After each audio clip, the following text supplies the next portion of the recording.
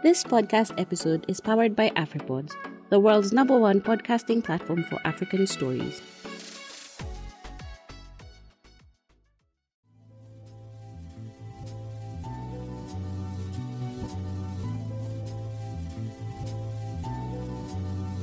Welcome to the Candid Life podcast, where we turn our broken hallelujahs into melody lines of impact. And I am your host, Lydia.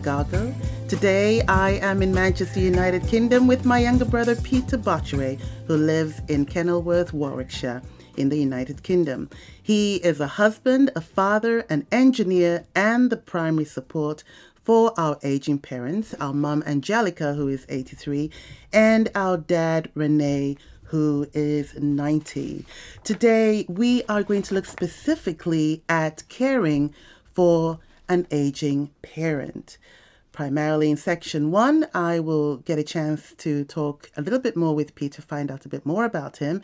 In segment 2, recognizing the needs, and segment 3, taking care of an aging parent, in our case, our aging parents. One of the statistics I found, according to the Office of National Statistics here in the UK, says the life expectancy for males, 79.4 years, and for females, 83.1.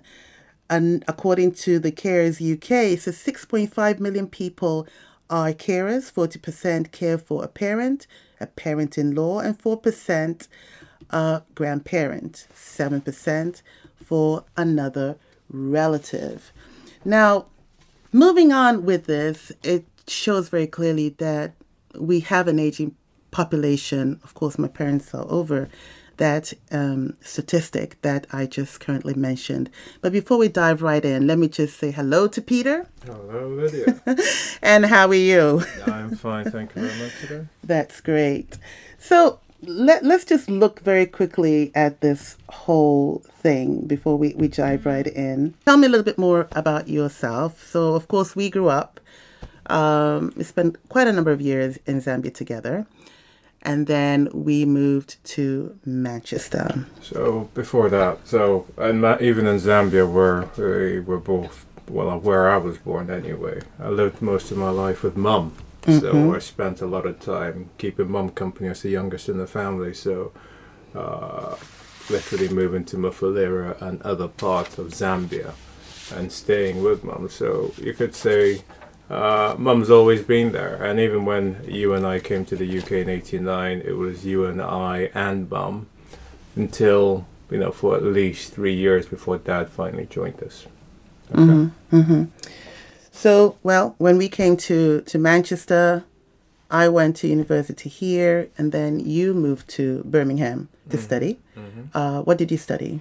I did a 4-year degree in electromechanical engineering coming out of the BEng, and subsequently got employment in the UK, whereas you and your husband and family then relocated to the US. So I'm the only sibling in the UK with a parent, and I've always preferred to stay in the UK just because I felt it was a nice environment, and also, in a way, never really thought about it, but it was close to the parents. And I think that probably was the best decision you could have made. Yeah, it's playing out that way. So, it is actually planning out that way, yes. You got married to Claire, you have 3 beautiful children, and you're basically settled, really. You're basically settled there.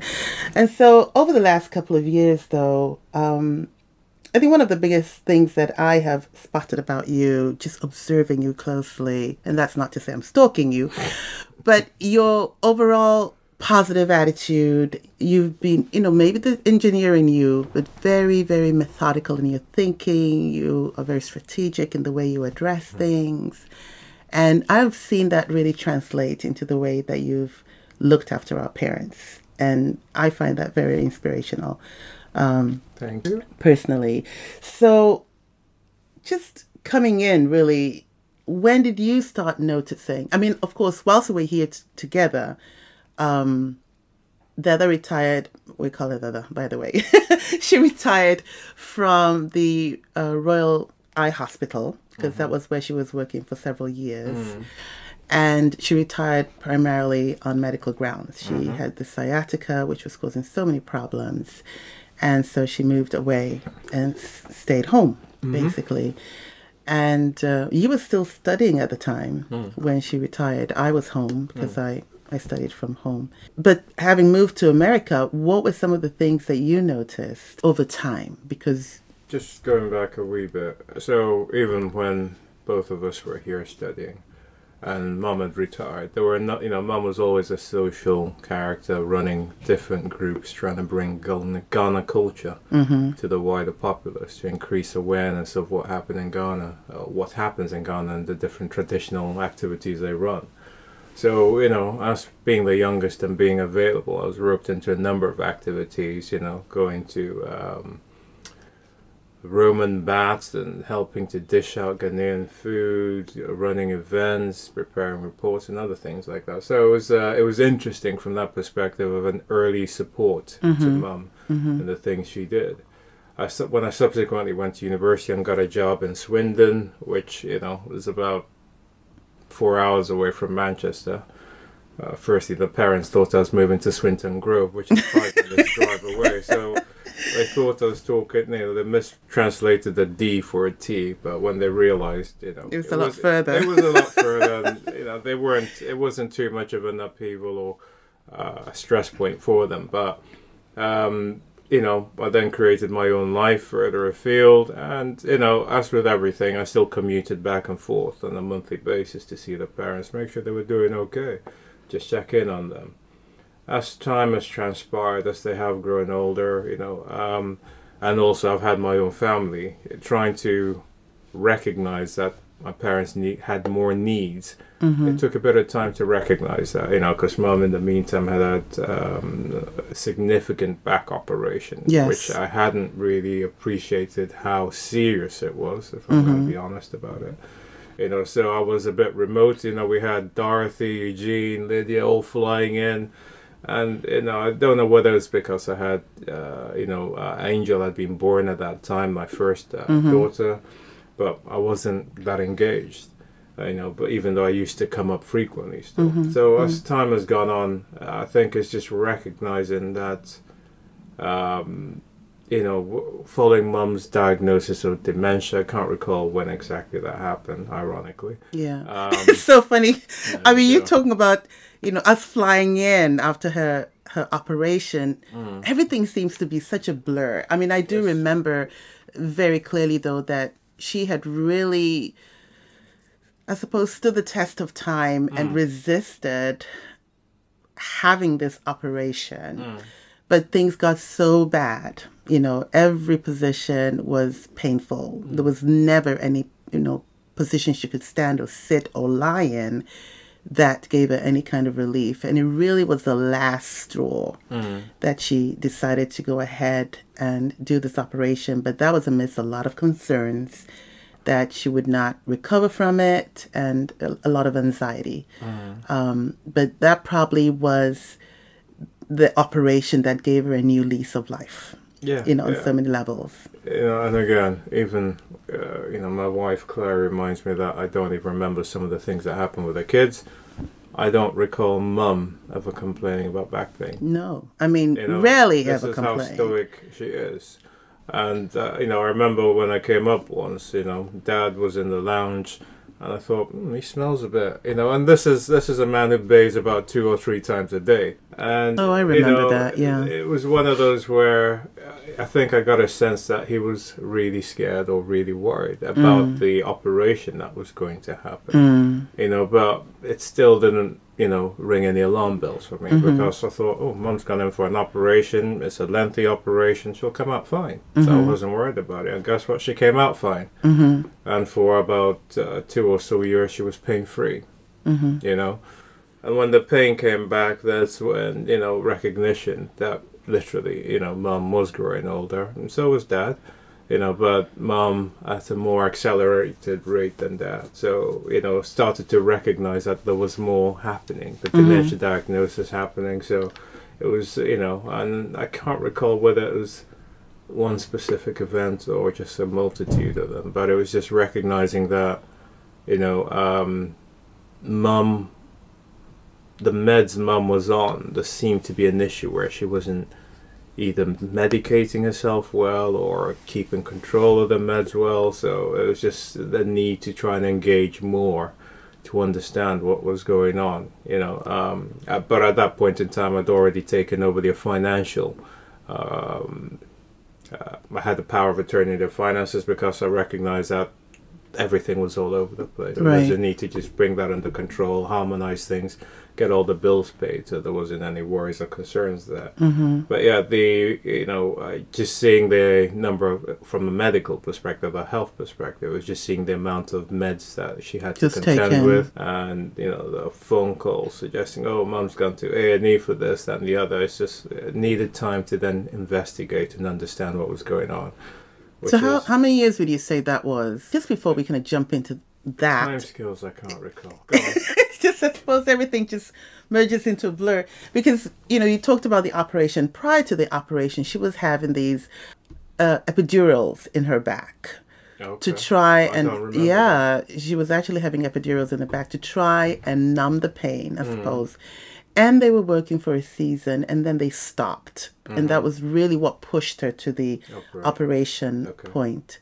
So, not to cut you short, but coming back to recognizing the need to get involved and investigate because of all the different medications, all the different hospital visits. There was just a multitude of things that Dad had to start dealing with, which, on many levels, almost felt like he was way in over his head to try and understand what was happening. So stepping in really was such a critical thing. Yeah, and in order to step in and engage with the health specialist, health carers, it was a case of understanding the meds, the history, and other things, and actually logging it so that whenever we engage with the specialist, I was able to rattle off the medical history of the meds that she was on. So it was one of those. It was then attending the medical visits, making the time out, getting time off work to facilitate all this type of thing, and then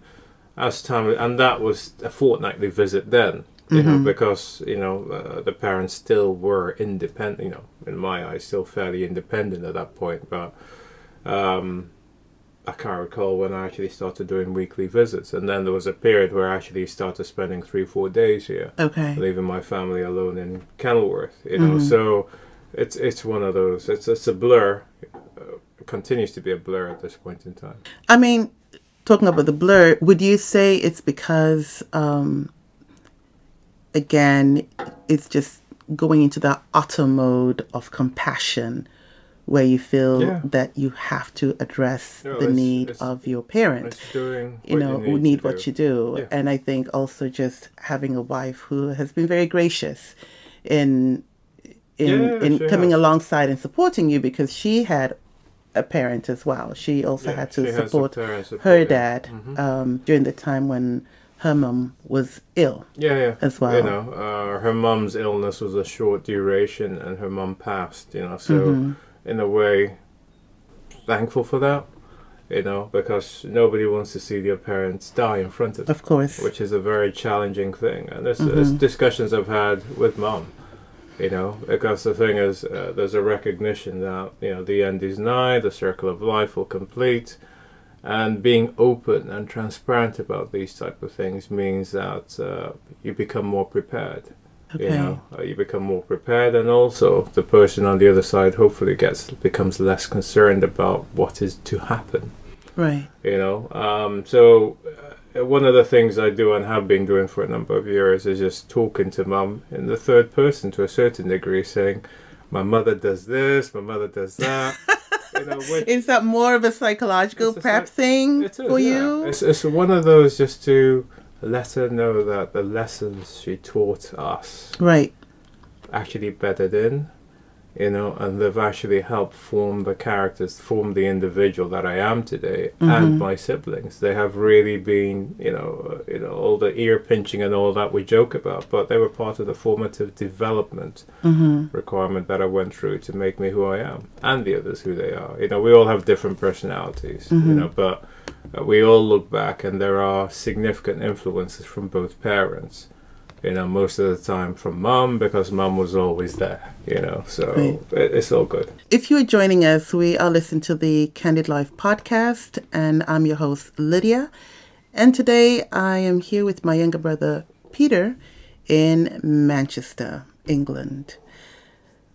We talked a little bit about getting to know you. Like I said, Peter is an engineer. He is currently, I would call him the primary support caregiver of my parents. My dad is 90, my mom is 83, and she's been having a couple of health challenges. She was also diagnosed with the early onset of dementia. We're going to carry on moving on and talking about how you are taking care of the parents, not just identifying their needs, but your needs as well. You talked about, of course, your wife, Claire, whose mom passed as well from an illness. Her dad is currently alive, and she does provide some support to him. But how, in having that, she's also able to come alongside you and support you as you look after mom and dad in this season.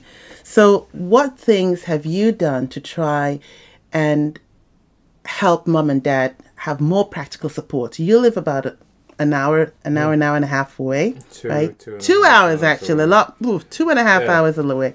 But you mean you've been coming, first it was fortnightly, and then, a couple of days a week, just to try and make sure things were put in place for them.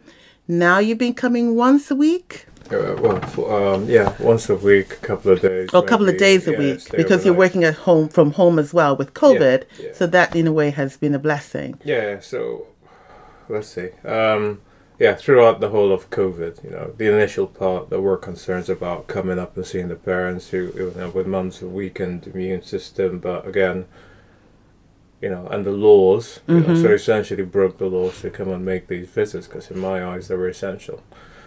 So I had no issues about that. If I was ever stopped, but I was never ever stopped by the police, so that was fine. So what have I put in place? What have you put in place for them? For them, it was recognition. So COVID had an impact on the plans, because of the lockdowns and such. So I'd already engaged the local council because of where we are in the UK. There is a lot of medical and physical support available to individuals. So the local council, but on the basis of the taxes that we pay, provide support to elderly parties or parties that are, call it infirm, in order to make their lives a bit better, a bit easier. So back end of 19, I'd already, even earlier than that, I'd applied for complex equipment support because mum had already had some special chairs, handrails fitted to enable her to traverse the stairs because of her back operation. But as time has gone on, the need has become greater. So we've recognized that making access more, making the house more accessible has been quite fundamental. So lockdown happened during 2020, which meant that a number of the council offices were closed down and couldn't go out and do visits. There was already a backlog, so early part of 21 is where things really started to take. Back end of 20 is when things started to take off, with assessments actually occurring, which then identified that there was complex equipment support that could be provided to mum.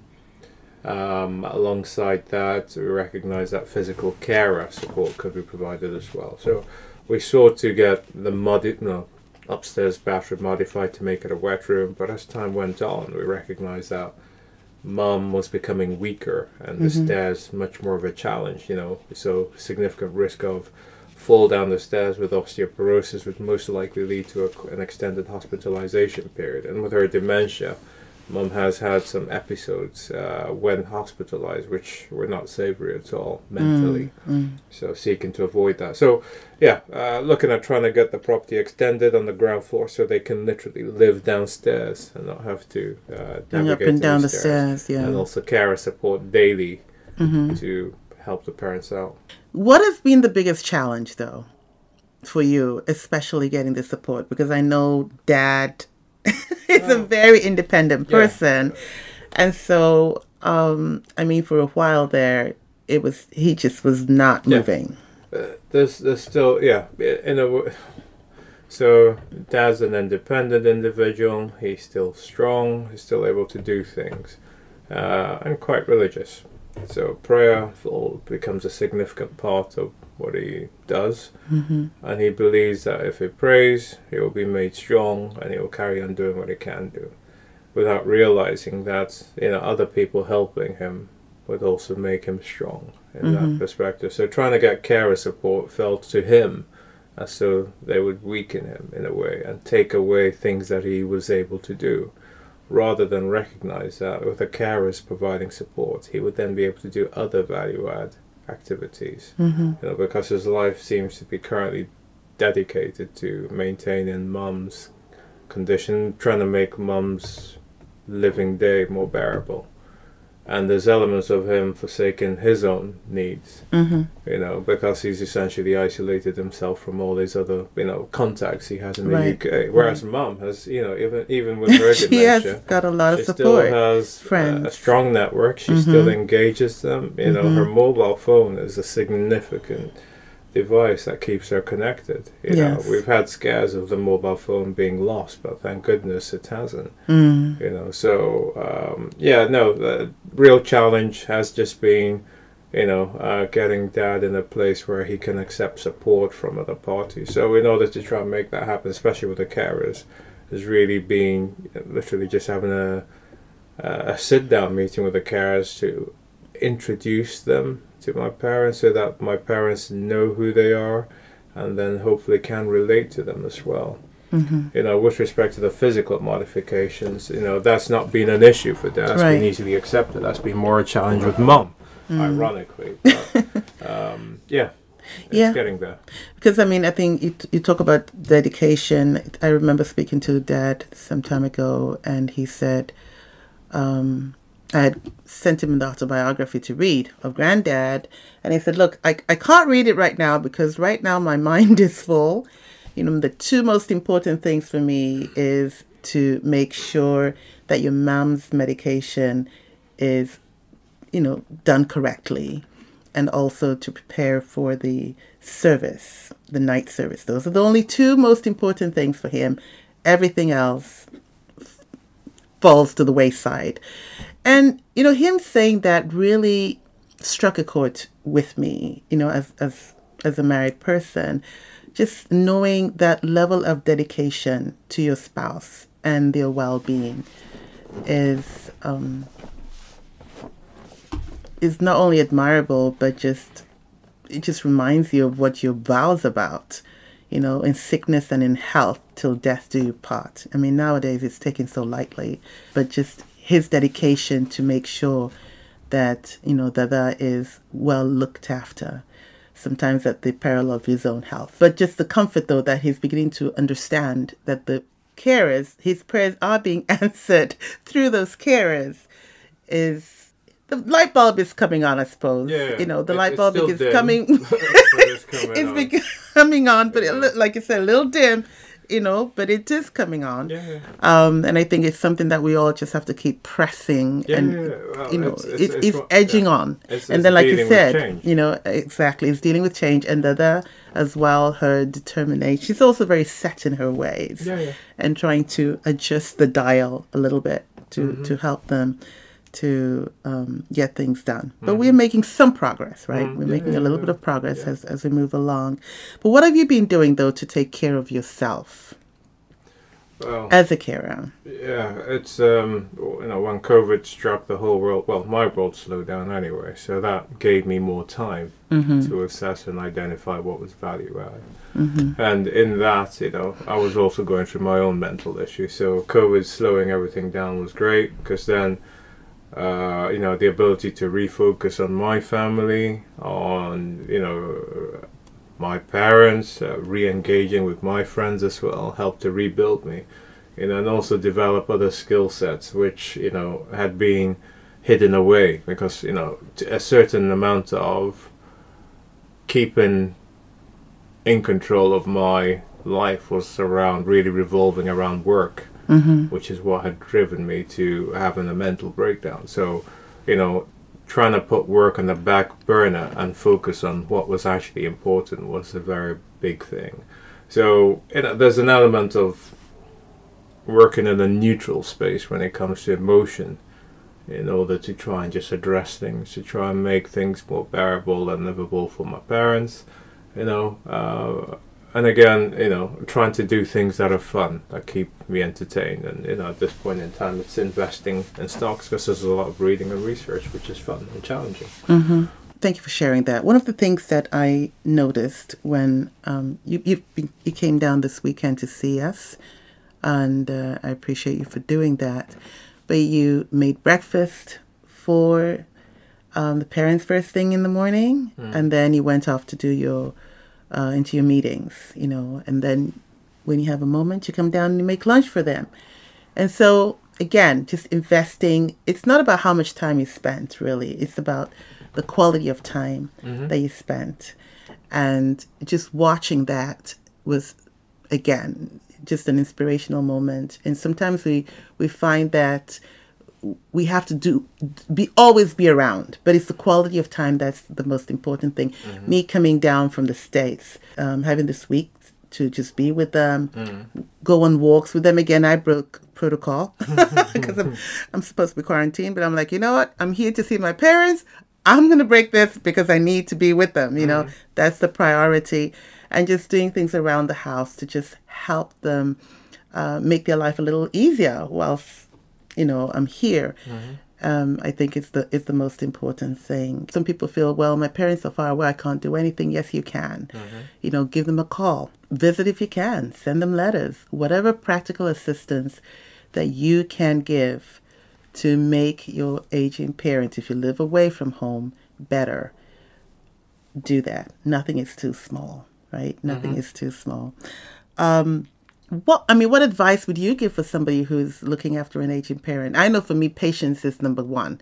Okay, patience is key. And with Ada having dementia, I noticed one day she was having one of those episodes where she saw something on the ground, an insect, and she was covering it up with tape. And instead of, what are you doing? Why are you doing that? Just listening in and trying to figure out where she's at and how you can come alongside and support. It's not about being right, really. It's about being heard a lot of the time. And so being patient and recognizing where she's at and finding a way of coming alongside and support her. I remember somebody once said, you're once an adult and twice a child. And just helping Dada with some of her day-to-day needs has just been probably the most humbling thing for me as a daughter, to come alongside her and Papa as well and help her in her time of need. But being patient and just recognizing that the woman who has always been strong all of a sudden is in this place of vulnerability, and it's my responsibility to pick her up, in that time. I mean, what are your thoughts on that? Patience is a significant piece, especially when you have somebody who is suffering from dementia and forgets. So you may have the same question 5-10 times. That's and right. You have to answer it in the same calm fashion, in order to, because there's no point getting upset, and also the ability of the individual, physical challenges mum faces means she's going to move slowly, and getting upset with her moving slowly is not worth anything at all. So again, that patience piece is so significant. But the other element at flag is the listening piece, listening very carefully to try and interpret and understand what is being said, because there may be little nuggets in there that come through amongst all the other noise, which is dementia triggered. But there's an element of just listening, because again, keeping the person in that state with dementia calm is very helpful. Because there is still a very strong-minded individual with rules of operation in mum. You are right. There's a really strong-minded, and yes. and lessons we've been taught about, cleaning the rooms, cleaning the kitchen, eating silently, they still persist. Of course. Woe betide the person who ignores that, because they will get a sharp remark. So patience and listening, are really, the biggest words of advice anybody's going to, I'd suggest to anybody. Mm-hmm. Yeah. One of the things you talk about Mom, one of the things she taught me growing up is learn to listen to learn. Learn to listen to learn. And that is true. That listening piece is critical, because it's only through that listening that you can truly learn. And just a final question before we close up. In the middle of the season that we're in right now, you being the primary, I'll say, caregiver, CFO, a financial officer, and all the other terms you want to throw in there, what does it mean for you to live the candid life? What does it mean for you to live authentically in this season as an individual now? Peace of mind. That's the biggest element. It's do what you need to and have a peace of mind. The phrase currently coining is literally do what you need to so you can do what you want to. Do what you need to so you can do what you want to. Everybody needs that time to decompress, to just relax. Otherwise, you can't keep running at the same level. Cars run out of fuel at some point in time, so do individuals. And one's mental health. If I were to, mental health or physical well-being, if something happened to me, then I cannot support my parents or my family. So it's one of those pieces that I need to really keep a check on and make sure that I am getting that time to decompress. Mm-hmm. Okay. Thank you so much. Thank you, all of you, for listening to the Candid Life podcast. Thank you for joining us. We focus today on taking care of our elderly parents, or aging parents. And specifically, we focused in segment 1 on getting to know Peter, my brother. Segment 2, recognizing the needs of our parents and also our own personal needs. And segment 3, taking care of our parents, but also taking care of ourselves. On behalf of Peter and myself, Lydia Gago, thanks for listening to the Candid Life podcast, and we hope for you to join us soon. Thank you.